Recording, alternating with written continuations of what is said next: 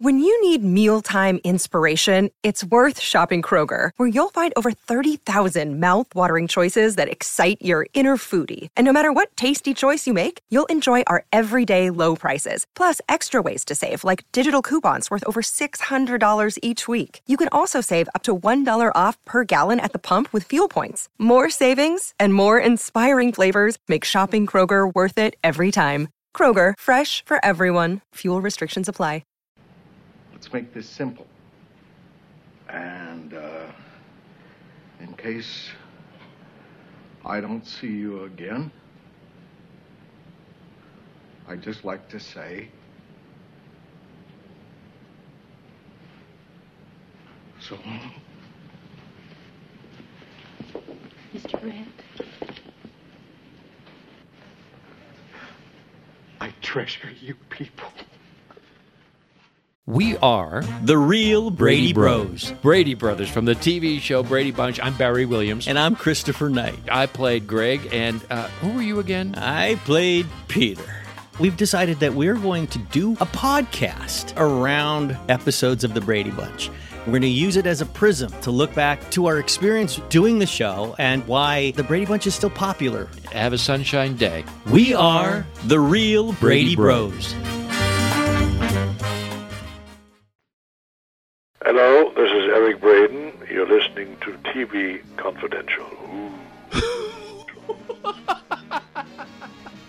Ed Robertson, welcoming you to a special edition of TV Confidential, a radio talk show about television that this week will be a radio talk show about Ed Asner. Ed Asner, the actor known to three generations around the world for his portrayals of Carl Fredricksen in Up, Santa Claus, in several films, including, most notably, Elf, his Emmy Award-winning performances in the classic miniseries Roots and Rich Man, Poor Man, and, of course, his signature role as newsman Lou Grant on both The Mary Tyler Moore Show and, later, his own show, Lou Grant, and a character for which Ed Asner won an additional 5 Emmy Awards. Ed Asner passed away this past Sunday, August 29th, at the age of 91. Besides being a brilliant actor who could play any role, large and small, comedic or dramatic, with depth and aplomb, Ed Asner was a multifaceted, well-informed human being who was known for his tireless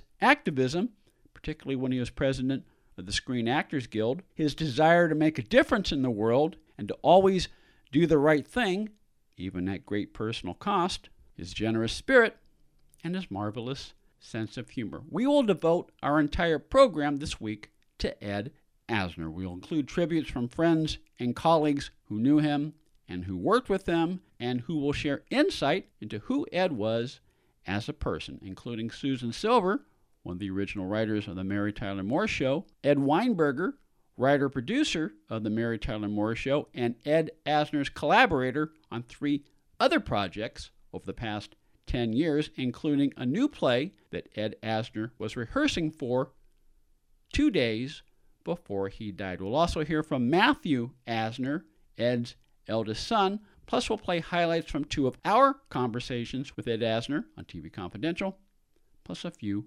other surprises. We invite you to sit back and enjoy. As we usually do, we'll begin our program with our friends Tony Figueroa and Donna Allen. Normally, Tony and Donna bring us This Week in TV History, brought to us by our friends at Story Salon, Southern California's longest-running, regularly performing live storytelling ensemble, which has been virtual for much of the past year or so, but which I understand is gradually becoming non-virtual.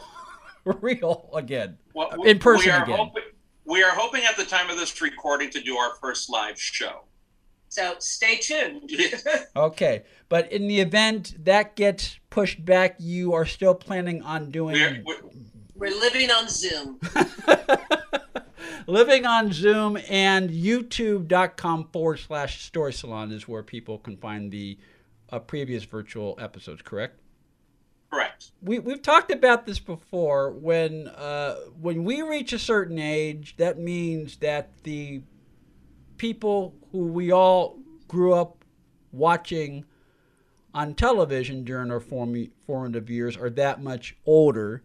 and time stops for no one, and it did not stop for Ed Asner, but this one means a little more to me, and I believe it means a little more to the both of you, because he created, Ed Asner, he created many great moments for this program, partly because we were lucky enough to visit with him several times, including a very memorable hour that the three of us shared together last year. Yeah.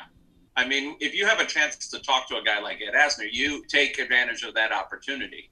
And he was amazing and very generous with his stories, his anecdotes. Yeah, it's interesting. It seemed like he was more eager to talk about Mary Tyler Moore than his own show. But you bring up somebody, and then you got another 15 minutes of material on that individual. I think he talked in length about Cloris Leachman in the last conversation. Yes.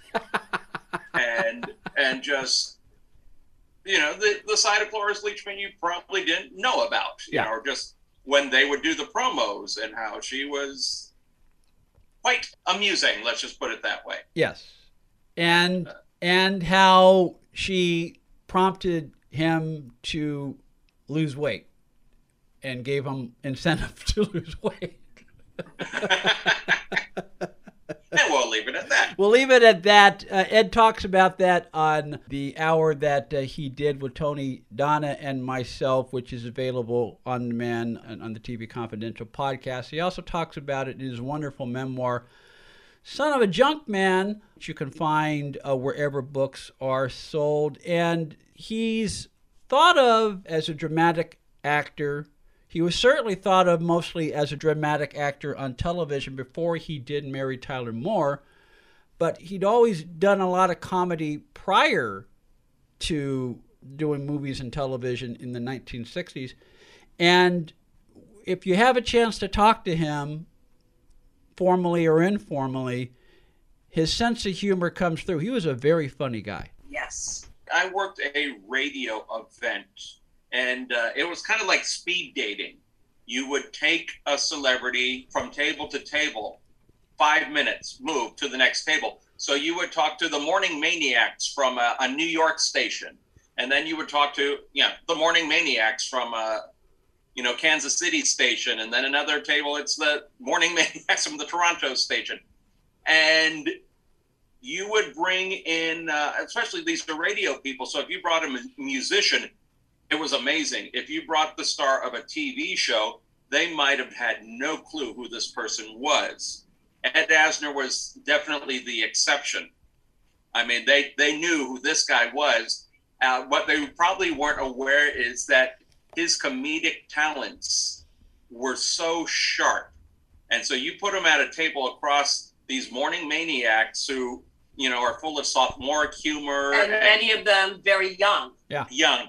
And he's going toe to toe with these guys. Whatever little bit or shtick they're doing, he can go with the flow of whatever bit they're doing, and then just have the last word. One up these guys. I mean, he was never exhausted. I worked the same event. He not only was respectful of all of these people doing their job, the people had a great respect and almost reverence for him. I mean, and that's something that is not just given, that is something that is earned over the course of time. Very short anecdote. I was in awe of this man. In fact, I was hoping I would get to walk him around that day. I did not. And I'm standing, he is standing off to the side of a venue waiting to do his next 5 minutes. And I'm staring at him. I don't realize I'm staring at him, but all of a sudden he looks at me and I realize, oh my God, I'm staring at him and I have been caught. And he smiled at me and I said, Mr. Asner, I have always wanted to meet you. And he smiled and he said, well, get over here. And he extended his hand. He said, what is your name? I said, I'm Donna. He said, well, Donna, I am Ed Asner. It is very nice to meet. I melted. And it's one of my favorite memories of any celebrity ever. I hardly get tongue-tied. I was. And that was just him. Tony and Donna are with us, sharing a few thoughts, a few anecdotes of Ed Asner, television icon, 8-time Emmy Award-winning actor. Ed Asner passed away this past Sunday, August 29th, at the age of 91. This is something that comes together organically when you're fortunate enough to talk to someone more than once, as we have been. When you talk to Ed for an interview situation, you would normally start with a blustery answer because he would get the comic effect and you would laugh, and then he would take it down and he would give you a serious, thoughtful answer. And again, this speaks to who Ed was as a person, at least the Ed we got to know through this platform. This is a couple of years ago. We're discussing what we're discussing, and I think we're discussing either A Man and His Prostate or God Help Us, which were two of the stage plays that Ed was working on the last few years. And I mentioned that he's an 8-time Emmy Award winner. And at one point on the air, he corrected me. He said, well, one of them is from Canada. Oh, wow. And I said, but it's still an Emmy. Yeah. But you look at the obits, and 7. They all say 7-time Emmy Award winner. He actually won 8. No, when you talk to Ed Asner, you get the Ed Asner response that you would expect, because the guy had a brand. Yeah. And I'm sure that brand was greatly influenced by Lou Grant, maybe more so Mary Richards' Lou Grant. So he knows, when he's in an interview, he knows how to respond to the questions. And I think the public expected that gruff persona, but he was so much more than that. He was a lot more than that. And if he would play with you, if he would give you a hard time, that was his way of saying he was enjoying himself. He was enjoying talking to you. He wouldn't do that unless that were happening. But you're talking about the reverence he was treated at that media event that you both worked some years before. I don't remember the timeline, but if I remember correctly, I think it was around the time he did Up, which there aren't too many actors whose fan base spans 3 different generations. Mm-hmm. Ed Asner was one of them, and he won a whole new following because of Up. And he had done animation prior. He was the voice of J. Jonah Jameson in one incarnation of Spider-Man. That's right. Which is kind of appropriate. Yeah. But to let children discover this man. Yeah.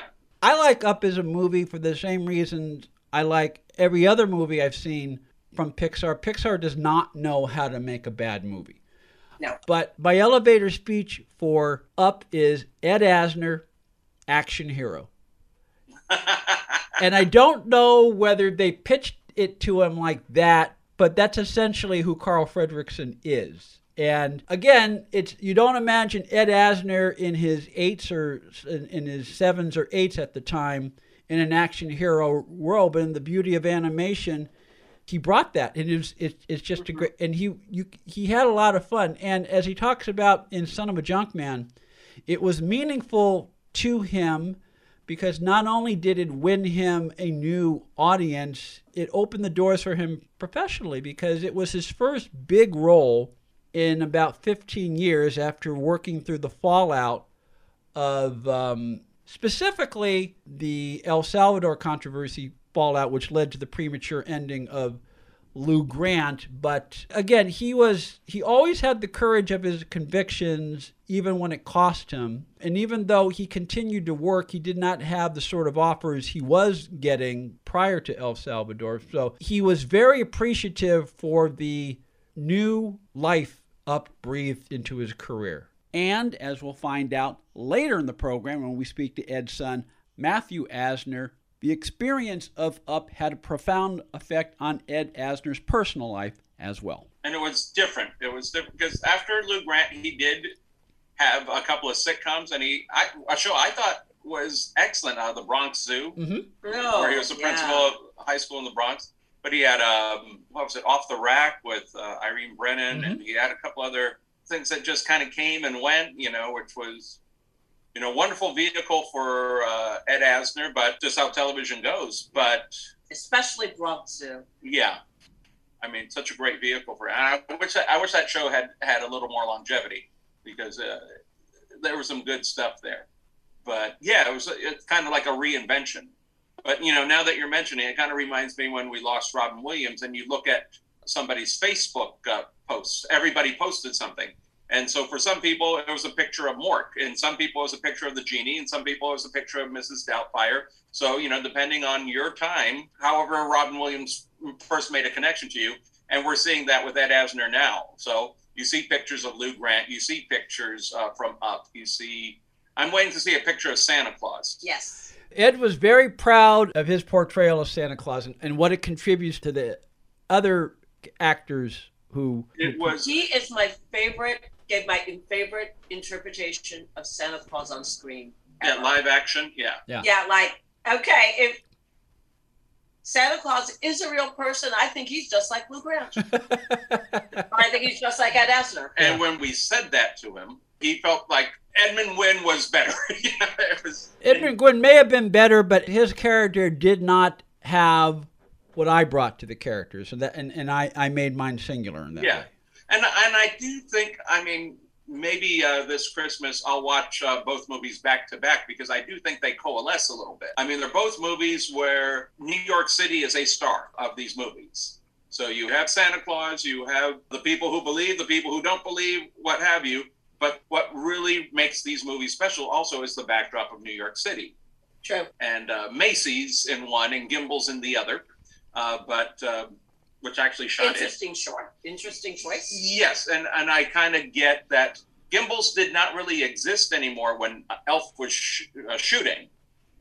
So and the interiors were actually, I think, like the 8th floor of Macy's. But I can see why Macy's is going, we don't want to have these people, depict Macy's as a place where you're going to have disgruntled employees terminated for this type of behavior.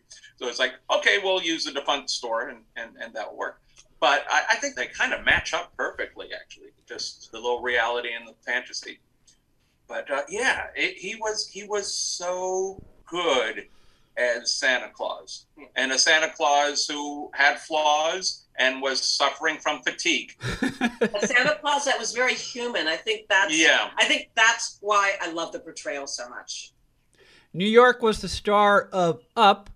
Los Angeles, the city of Los Angeles, in many respects, was the star, or certainly a well-used supporting player of Lou Grant. At least Los Angeles, the culture of Los Angeles in the 70s was very much a character on that show. And what's cool about Lou Grant, I know in one of our conversations, Tony, you talked about there was a time when you would binge watch Lou Grant while you were working out at the gym. Yeah, I watched all of Lou Grant at the gym. Yeah, and I revisited at least the first 2 seasons, and that show holds up. Yes. For almost 50 years later, it's still very. Nothing dates that show. And the topics they discuss could still be going on today. And remind me, how long was Lou Grant on the air? 5 years. Okay, which is respectable, and I wish it could have continued, and especially you have a love of the Rockford Files and how important the city of Los Angeles is in that show. I saw the potential also having a respectable run, but then an opportunity to revisit to see how Lou Grant would have progressed. We're assuming Lou Grant would have retired from the Trib. Also, would the Trib be around today? Yeah. Well, yeah. Lou Grant, we saw him on the Mary Tyler Moore Show. Rhoda, Lou Grant, Roseanne. Just bring a character over 4 shows as the same character. That's incredible for an actor. Yeah, and he was one of the actors that MeTV recruited in the 2010s to do 30-second, 60-second promos, Watch Me on Me. And he did it as the Lou Grant character. Yeah. And that was fun. Yeah, it's fun that MeTV is able to play around with stuff like that and show the character. And MeTV is going to be doing a tribute of Mary Tyler Moore episodes. Oh. But since we're talking about Lou Grant and Mary Tyler Moore, I had MSNBC on when Mary Tyler Moore's death was announced. And that particular day, everything stopped. Mm-hmm. And it was in a newsroom situation, television newsroom, where everything just kind of stopped and everybody involved had to take a moment. And you had all the female correspondents have to say something, basically saying, I don't think I'd be here today if it wasn't for Mary Tyler Moore playing Mary Richards. I think only because at the time that Ed Asner's death was announced, there is so much stuff going on. True. There is so much stuff going on in the country and in the world that they would try to get something in before the bottom of the hour. So otherwise, I think journalists, both broadcast and print, would be having something a little bit more to say. Yeah, if the timing wasn't so. It's comparable to, well, in a way, the news of Don Wells passing experienced the same thing, because she passed the day before New Year's Eve, which is a slow news week anyway, and a lot of the people who would normally be at the anchor desk were not at the anchor desk, and programs that normally would be doing new content were doing best of content, and so it's an unfortunate thing of the calendar. When Bob Denver died, it was during Hurricane Katrina, so there was no coverage of that at all. Stay with us, folks. We'll be right back. You brought up that I was watching all the Lou Grants in the gym. While I was in the process of doing that, I met an LA Times reporter, Pat Sorensen, who's been with the LA Times forever. I think she was at the LA Times before I learned how to read. So she was there forever and ever and ever. And I had mentioned Lou Grant, and she said, "Oh, where are you watching it? I love that show." And she would tell me that in the 70s, when she was at the Los Angeles Times, that was appointment viewing. And this is a time, you didn't even have VCRs yet. I think Lou Grant was off the air by the time, people could afford VCRs in their home. And that was appointment viewing, and they would watch the show. Sometimes they'd be watching it in the newsroom, and then they're watching, and everyone's looking to each other. It's like, who told? It was just, they could not believe the conversations that the characters were having in the newsroom, because they're the same conversations that they were really having in their newsroom. And what was great about Lou Grant and how a typical episode would play out, it portrayed the importance of a local newspaper at a time when local newspapers were still one of the primary sources of information, if not the primary source of information for most families at the time. It was at a time when not only were newspapers still the primary source, it was a time when most cities would have more than one paper, and both of those papers would publish more than one edition. If they would publish an early edition and a late edition. I don't know if I told this story on the air. When I got to be a certain age, my dad would say, okay, he'd give me a quarter or however much it cost. And he said, oh, I want you to get the evening paper. And he was very specific. I want the 5-star late edition. I don't want the early edition, And there are many occasions in the course of the adventures of the LA Tribune where they would stop the presses and update the early edition to do a news story for the late edition. Stop the presses. That was a real thing. That was a real thing. Yeah. And I can remember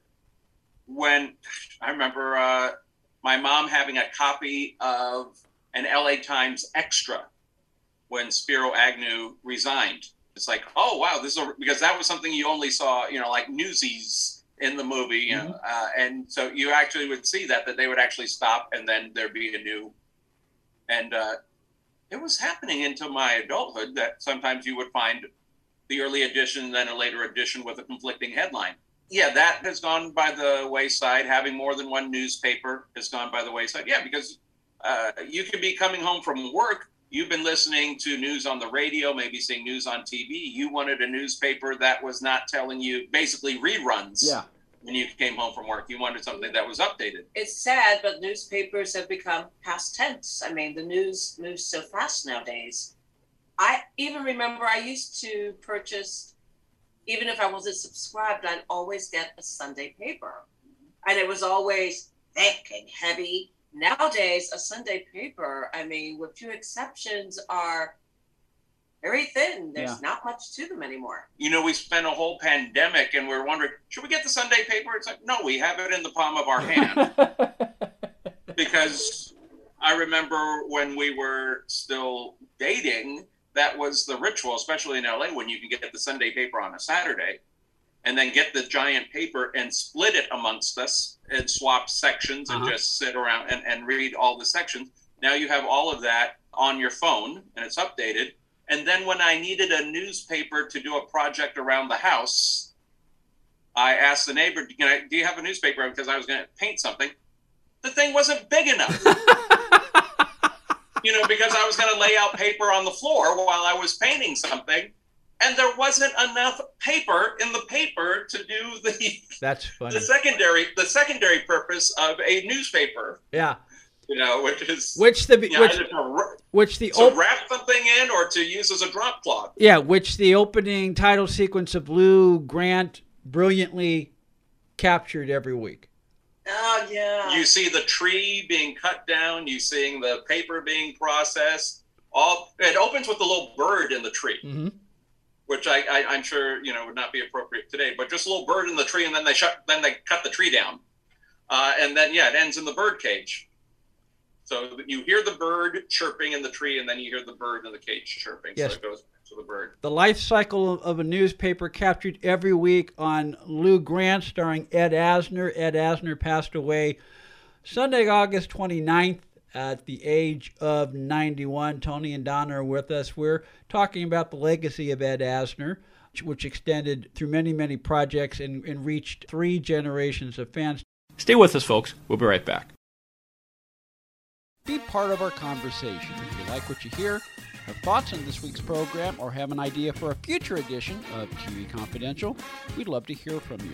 You can email us at talk@tvconfidential.net, talk@tvconfidential.net. You can also message us at facebook.com/tvconfidential, x.com/tvconfidential, or at TV Confidential on Instagram. And if you're listening to us on the TV Confidential podcast, please be sure to hit the subscribe button. This portion of TV Confidential is brought to us by our friends at Front Porch Realty, the community of realtors in the Northern Bay area of California that is committed to finding the solution that is best for their clients. Whether you're a first-time home buyer or looking to sell or lease your property in Northern California, call Karen Strain at 415-886-7411 or visit frontporchrealtygroup.com for more information on how they can help you.